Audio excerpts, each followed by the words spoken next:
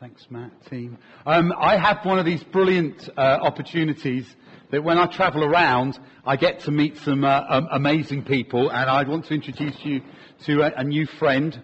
Well, they're friends. We've got Kathleen here, who is married to Alex, and they've come down from Oxford. Carol and I met Alex during the summer when we were part of the live stream conference in Belgium, and I was sat in the conference listening to this guy speak, and I thought, I'd love to introduce him to you lot.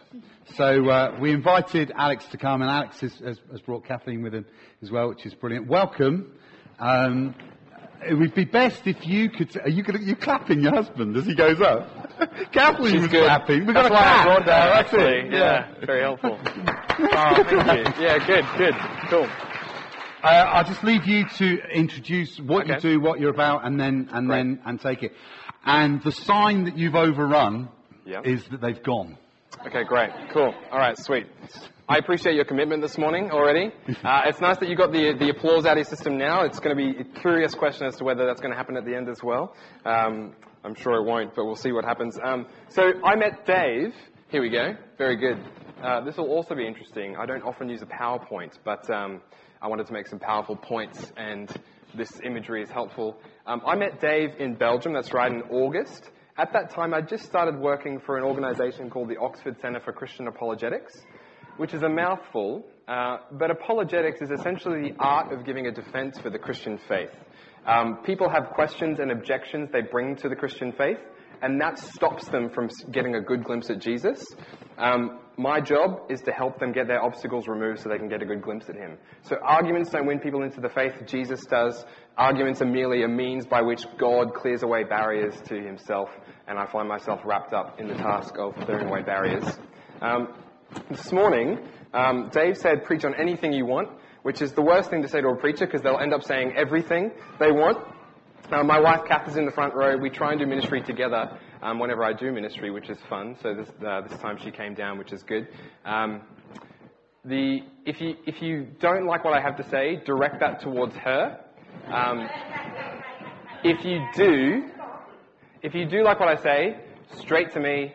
Sort of unmediated, unfiltered praise is so good for my heart.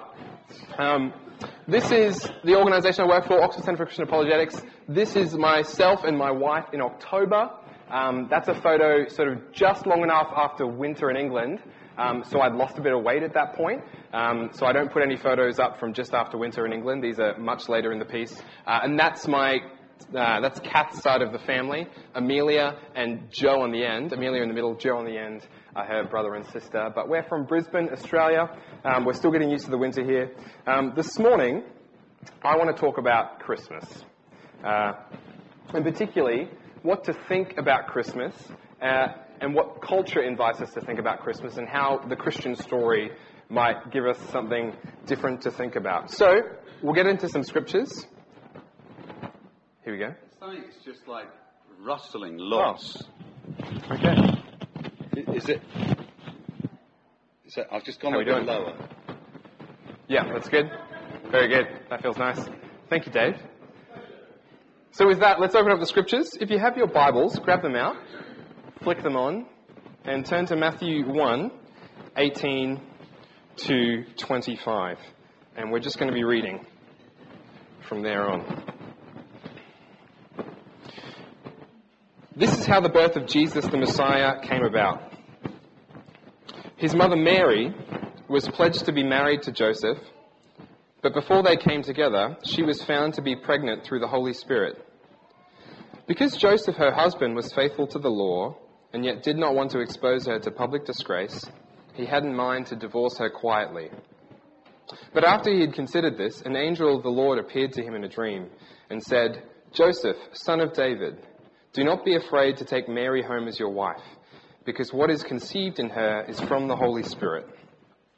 She will give birth to a son, and you are to give him the name Jesus, because he will save his people from their sins."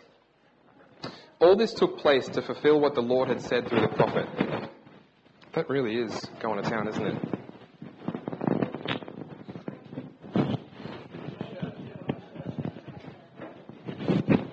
How's that? Yeah, good. Great. Back to the scriptures.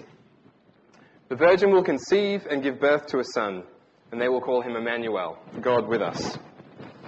When Joseph woke up... Yeah, let's get a different mic if that's okay. Thanks, Stephen.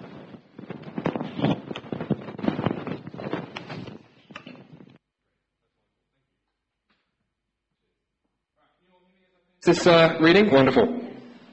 When Joseph woke up, he did what the angel of the Lord had commanded him and took Mary home as his wife. Good work, Joseph. But he did not consummate their marriage until she gave birth to a son, and he gave him the name Jesus. So this morning is the first Sunday of Advent, second day of the month. Advent in the Latin is Adventus. It just means coming. And Advent is specifically a season which begins on the first Sunday of the month, ends on the fourth Sunday of the month, and in between is a season where we're in waiting. Advent isn't in the Bible, like a number of things in the church calendar. It's a practice dating back to at least the 5th century, but no one's really sure. But it's a practice which asks Christians to anticipate the coming of Jesus by reminding ourselves of what it would have been like to be in waiting as God's people in a world that felt like God was silent. So it's not a practice that's mandatory, but it is something which is an invitation to us as Christians to tap into the minds of those who were part of God's story before us. Now, the reason I think Advent is so important, and this is sort of just a preface to the talk, so I hope you don't mind. The reason I think Advent is so important, today in particular, is because we live in a world where there's multiple Advent seasons on offer. Regardless of what we believe about Christmas, we all enter into rhythms of life when December comes around. So for the average Westerner, the beginning of Christmas and the beginning of the Christmas season is December 1st, right? And the date could be completely arbitrary. The date has nothing to do with it. It's just that December rolls round and we start turning to our spouse in bed saying, oh my gosh, it's December. Christmas is around the corner. And then more than that, it's usually, Kath and I, my wife, we're used to being paid every fortnight in Australia. One thing you do here in England, it seems, is get paid every month. So that means the question you ask around December 1st is, oh my gosh, yesterday was the last payday. Have we budgeted enough for the 25th? Because you ain't going to see more money before this side of Christmas. And so you start asking all these questions. But here's the point. You smuggle in all these expectations for what the season is about, to what it aims, and how we're meant to spend it. For others, the beginning of the Christmas season might be marked by like the first work party you're a part of. And you go to this work party and you return home and you feel really rested and whole, but then you try and go back to work for another 3 weeks. And every day feels like the last 5 minutes of a normal work day. It's 4:55 p.m. on a normal work day. You've got 1 foot out the door, 1 foot behind your desk because you kind of want to do both. That's what the last 3 weeks of Christmas after the work party feels like. I feel like I'm in holiday mode already, and it's going to be good. So whatever it is, everyone brings the holiday season in somehow. But the question is, around what is everybody's season centered? Today, the practices and the symbols with which we surround ourselves in the West bring us the contours of the holiday season, but they're not centered around Jesus. They bring us the contours of the celebration, but not the Christ that we're celebrating. On one level, this is okay. We live in a pluralistic society, live and let live. That's fine. But also just acknowledge what you're doing if you're not a Christian. Just acknowledge that. That's fine. We live in a pluralistic society, but just acknowledge what's taking place. You're enjoying the contours of the celebration without Jesus. You're enjoying the kingdom without the king. That's fine, but acknowledge it. On another level, it's totally not fine, because if you're a Christian, Christmas celebrates the biggest claim on reality that ever took place. For reasons we'll get into in a minute, Christmas is not simply another part of the year where we have a holiday and recoup from the event that was 2018, for example. Christmas means way more than that. There's a bunch of things that happen in the season, but the point is this, that Christmas sort of just comes and goes, and we, without thinking about it, get conscripted by all the Advent seasons on offer. So this morning I just want to talk about the meat behind the meaning of Christmas. So we've got 3 circles. We'll follow through these. You'll see how these relate to the talk as we go through. I'll make some powerful points. And I think we can learn 3 things from the text we just read. So thing number 1. Christmas means that there's hope. A few years ago, I finally got around to reading the Narnia novels. I didn't read growing up. I always cared about soccer and girls, so I never read the books. And when I finally decided I want to be a Christian who sort of commends the faith credibly, I was like, I should read some stuff. So I read Narnia of all things. I read other things, trust me. But I read Narnia, and the story in Narnia is so fascinating. The kids in the second novel finally make it into the world of Narnia as they go through playing hide and go seek. And as they enter in, they realize that their fawn friend, Mr. Tumnus, has been kidnapped.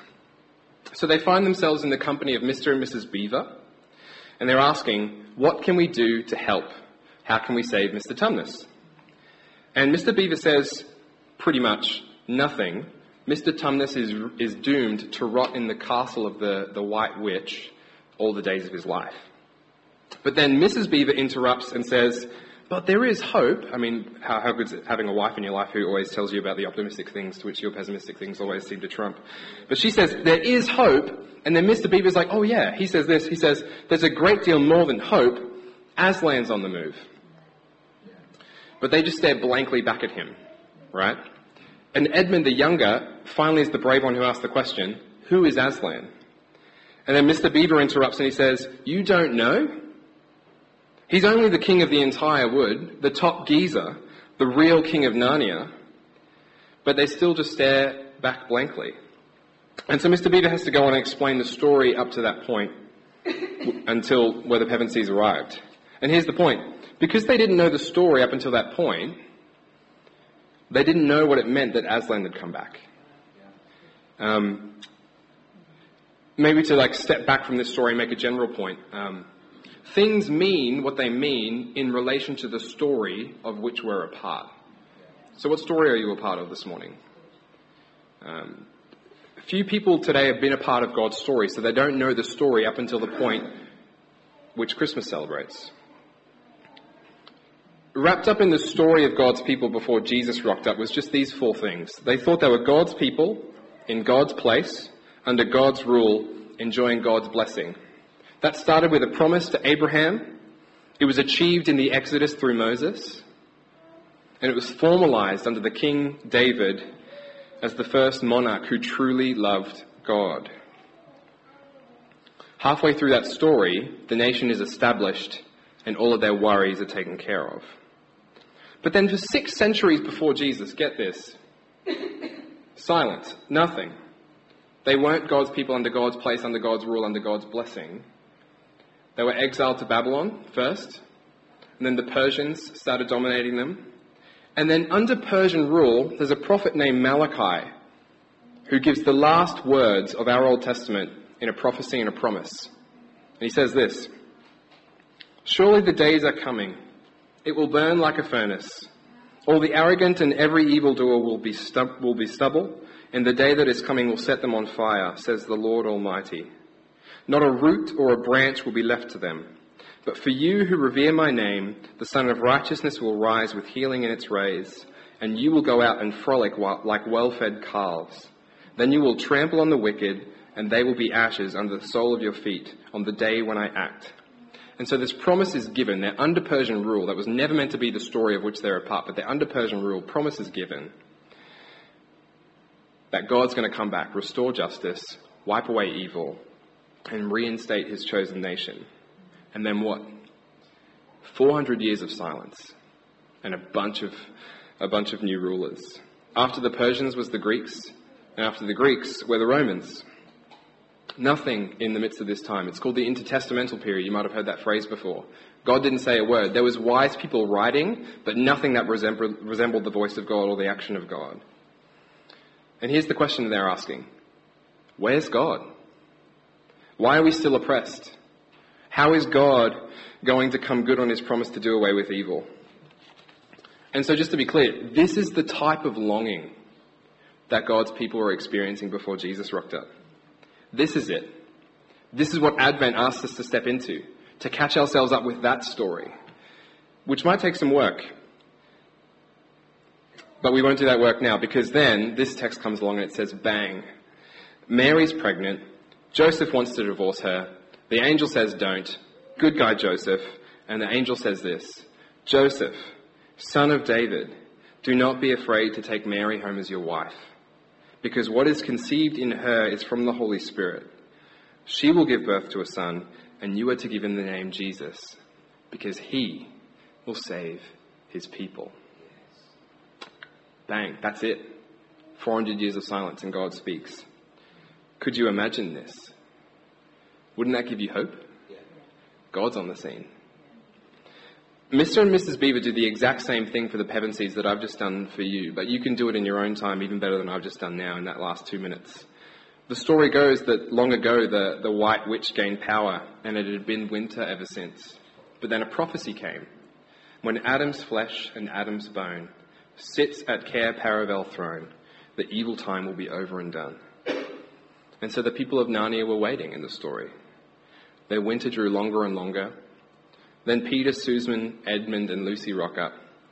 There's signs and whispers of Aslan, the rightful king, returning to Narnia. And so Mrs. Beaver cries out, there's a great deal more than hope. This is true for us. We actually have hope because God rocked up in our world when we wanted justice to be restored. And I wish I had time to expand on this first point, but I just want to ask you one question at the end of it. Do you believe in that hope? Do you know it?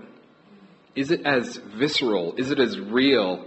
Is it as life and death in your own heart as it might have been for Jews waiting for God to speak in a world that seemed like he was silent? Do you know about that hope? It's life-changing. I think the second thing we get to learn about Christmas is that it's about history. If God really has returned to his people in Jesus, then God has written himself into history, which is absolutely staggering. And it changes the way that anybody who's interested can come to know about God. One thing that the atheistic worldview will say is that this world is a closed system, that there's no God outside of it, and that everything is the end result of time plus matter plus chance. That's a caricature, and we can talk about it afterwards if you want, but that's what you're reduced to. Material processes, nothing but biology and neurons for the human. So we shouldn't expect to find him. But suppose you were interested to see whether God was real, whether you were convinced by the beauty of the hope and you said, actually, I want this to be true, so you started to see whether it was. How would you find out? In 1961, the Russian cosmonaut, some of you might know this story, Yuri Gagarin, was the first man to enter space, 1961. And the Soviet leader, Nikita Khrushchev, was talking about it at a meeting at the Central Committee of the Communist Party of the Soviet Union. The meeting was about the state's anti-religion campaign, and in support of it, Khrushchev said this, reflecting on the space exploration. He said, Gagarin flew into space, but didn't see any God there. For Khrushchev, Gagarin's expedition was evidence against God's existence. In other words, he said, we sent a man into heaven and God wasn't there, therefore God mustn't be real. Now, despite this being just absolutely absurd, it gives great pause for thought for each of us. If you're interested in God's existence here, how would you come to know about him? What would you do? See, Eastern worldviews, for example, Buddhism, Hinduism, pantheistic sort of religions, they would say, look in, try to find out who God is by looking into your own private experience. Meditate and you'll find God there. The danger is that you might fashion a God if you do that. You might fashion a God in your own image. That's a real danger. Christianity says something entirely different to other worldviews. It says that, actually we'll get there, but Christianity does say something entirely different to other worldviews. At the time of Khrushchev's comments in 1961, C.S. Lewis was alive. And it was the New York Magazine that asked him to respond to Khrushchev's comments. And so Lewis published an essay called Onward, Christian Spaceman. In it, he argued that if there was a God, you wouldn't relate to God the same way that Khrushchev concluded on God's existence. You wouldn't relate to God the same way that someone in the kitchen relates to someone in the upstairs bedroom. That would be like trying to confirm the existence of an architect of the home you live in by looking in the attic. You'd relate to God in the same way that Hamlet, a character in a play, would relate to Shakespeare. The only way Hamlet can relate to Shakespeare is by reflecting deeply on the events of the play while he himself is a part of it, finding in it traces of Shakespeare's character and person. Let me put it this way. Often artists can tell who painted a painting by reflecting on the painting. Or an architect can be found out, you can find out who an architect is by reflecting on the building you're looking at. In one sense, every human, regardless of what community they're a part of, has the ability to reflect on this world and trace its inner workings, the fingerprint, up to God himself. C.S. Lewis put it like this. He said, "Looking for God or heaven by exploring space is like reading or seeing all Shakespeare's plays in the hope you will find Shakespeare as one of the characters or Stratford as one of the places.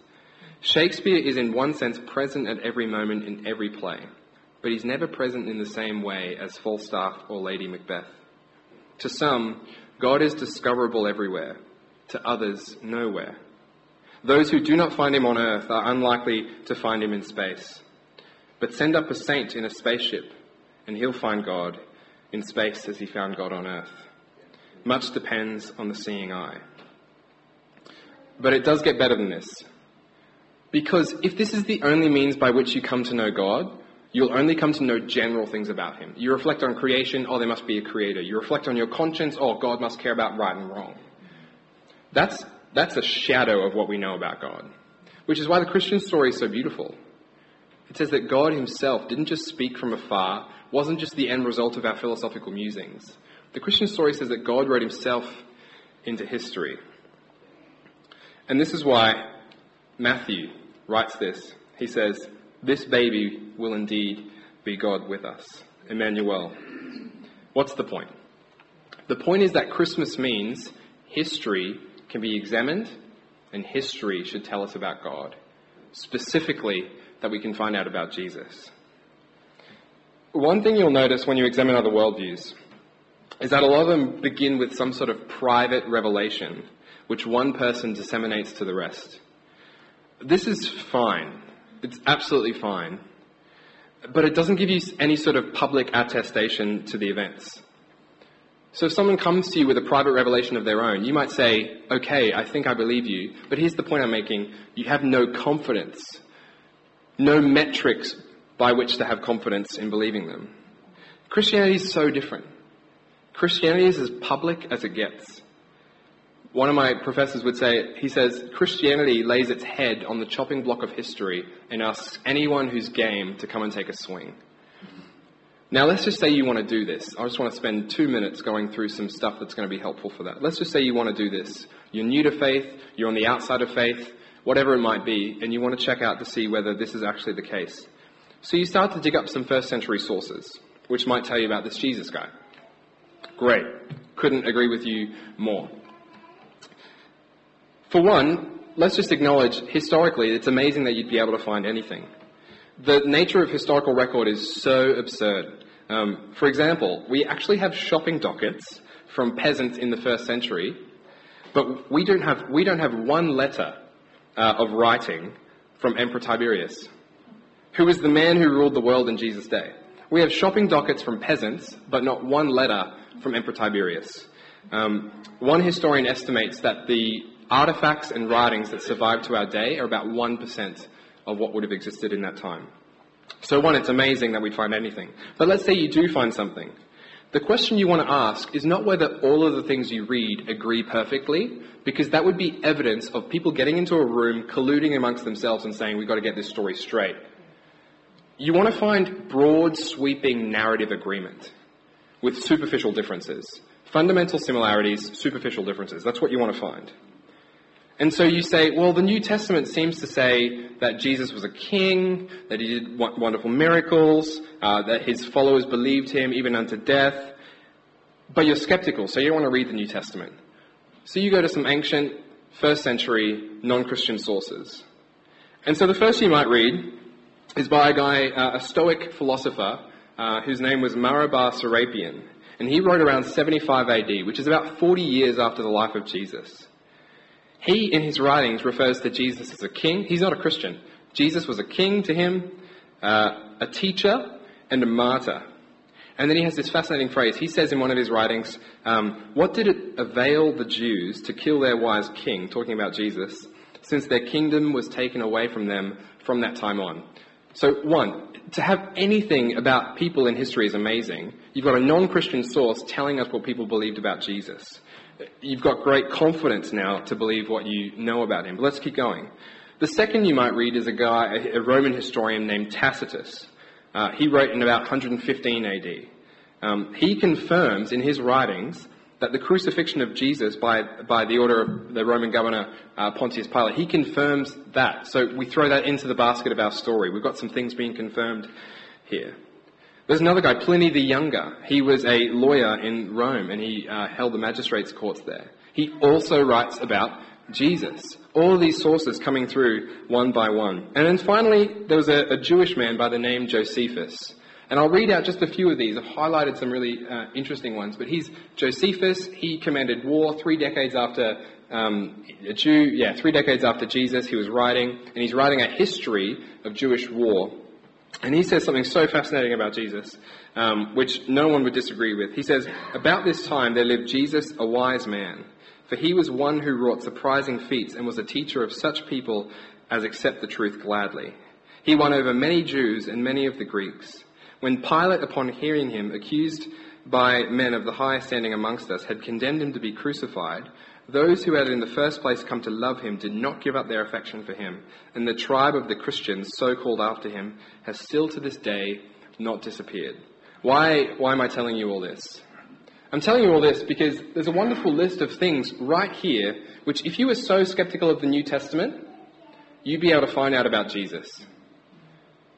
And the nature of history is so absurd that we have a shopping docket from a peasant, not one letter of the ruler of the world in Jesus' day, and we can know this much about a backwater itinerant preacher in Nazareth. That's absurd. But here's the overall point. You can have absolute confidence in everything you need to know about Jesus. One contemporary critical scholar put it like this. He said, there are no substantial doubts about the general course of Jesus' life, when and where he lived, approximately when and where he died, and the sort of thing that he did in his public activity. Now, I agree, that doesn't mean if you're skeptical that all of your doubts are dissolved, but it does mean you've got every reason to look into the history with as much skepticism as you want. Go for it. This is your license. This is your warrant. And what better time of year, Christmas, than to do it? And just to be clear, the Gospel themselves are actually a great place to start.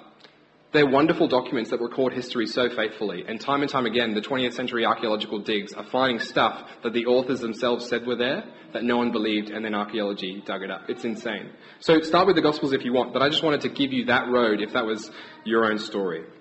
If secular historians can deduce the main points about Jesus' life, you've actually got every reason to explore it for yourself. If God has written himself into history, maybe you'll let him write himself into your story. Last one. Christmas means that there's hope, that God himself has written himself into history, and finally, that on offer in Christmas is the giver himself. As you fast forward in Matthew's Gospel, you'll come to the story of the wise men bringing gifts from the east, frankincense, gold, and myrrh. No one actually knows where we trace our contemporary culture of gift giving. Some think St. Nick, sort of Northern European sort of story there, something that no one actually knows. But I'd hazard a guess that this would be the first thing like it. Strangers bringing gifts to Jesus. And often when we give gifts, it's often because we're trying to express something of ourselves to the person that we love.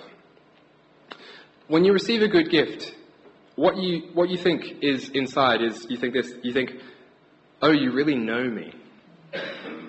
Or you think, I know the lengths that you've gone to get this for me. And it's absolutely wonderful. But there's two problems in our human culture of gift giving. One of the frequent experiences about our culture of gift giving is that our expectations always exceed our reality. Last year it was mine and Kath's first Christmas. Kath's love language is gifts. We were poor, so I got creative. And I came up with this idea to give Kath a different gift every day of Advent. And so I hung up little cards on our notice board. Each day the card would have like a little haiku poem, which is completely irrelevant from our cultural backgrounds, but we did it anyway. She'd read that, and then on the bottom would be the list of the gift. So I bought her flowers, I bought her tea, and then I started to get nervous about how much money we didn't have. So I started writing vouchers like 20-minute massage or chore-free week or something like that. But then I started getting nervous about how much time I didn't have. It was the final few weeks of my first term at Oxford, and I was just so overloaded. So on the 17th of December, there was no card, there was no gift, and I completely failed. And for her, the reality of my gift giving far failed her expectations of it. That's one problem. On another level, we'll be finished very soon. I appreciate your patience here. On another level, the problem with our human gift giving is that it's easy to accept the gift while rejecting the giver. This is the story of a lot of families when their kids unwrap presents on Christmas Day. Thank you so much, I'll be in my room. But it's also the story of how we can typically relate to one another. Very often we think about people not in terms of our sort of naked, unfettered love for them, but about them in terms of what they can do for us or what they can give us.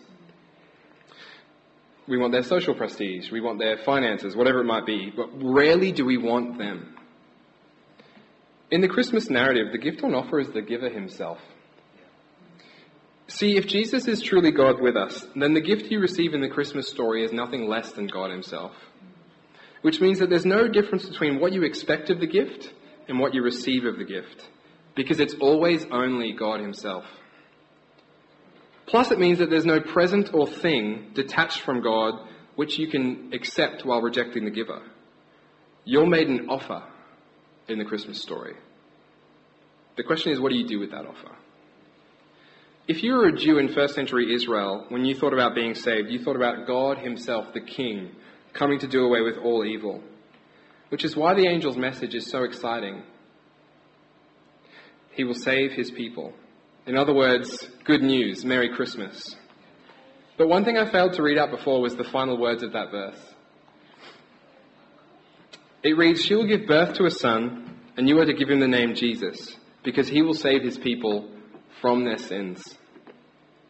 In other words, Joseph was given the most exciting declaration and the most ominous judgment. Joseph's promise and offer in the angel was this, that God's people are right to long for the dissolution of evil. You are right to do that. But that includes your own. The problem with any project to do away evil is that it almost always becomes one tribe's definition of good trying to outcompete another tribe's definition of good. Evil, therefore, gets characterized as the people out there, which means that the project of getting rid of evil often becomes the project of getting rid of people that don't agree with me. When the angel came declaring that God's a savior, that God's people thought that finally we're going to overcome the oppression and evil under which we sit. But the angel said the problem is not the one nation by which you're oppressed. The problem is your heart, which oppresses yourself. You don't need liberation from them, you need liberation from you. Why? Because in the Christian story, sin is not just the out there reality which God is going to get rid of. It's the internal predisposition of the heart which he needs to melt away. The Christian story pulls no punches, but withholds no praise. The Christmas story is the scariest verdict and the greatest compliment. It says that you're more broken and sinful than you ever dared think, but you're more loved and accepted than you ever dared imagine. Why? Because God himself has given himself to save you from your sin. The offer of the Christmas story is that you get Jesus right there, knowable, examinable, and tangible. But you can't receive the gift without the giver, which means you're always going to be both humbled to the depths, made aware of your own brokenness before a holy God, but exalted to the skies, made aware of God's love for you in the broken body of Jesus. And maybe that's why Christmas is so powerful, because behind it is the meaning of hope and history and God himself. And so my question this morning is just this. How will you spend your Advent? What will you let your mind be drawn towards? What will you let conscript your heart? And will you remember the hope and the history and God himself as you wait to celebrate his coming to earth on Christmas Day. I'm going to pray. I'm going to pray that God would bless you for waiting those extra few minutes as I finished up the sermon, and we'll finish this service this morning. But let's bow our heads and we'll pray together, hey? Father, thank you so much for your love for us.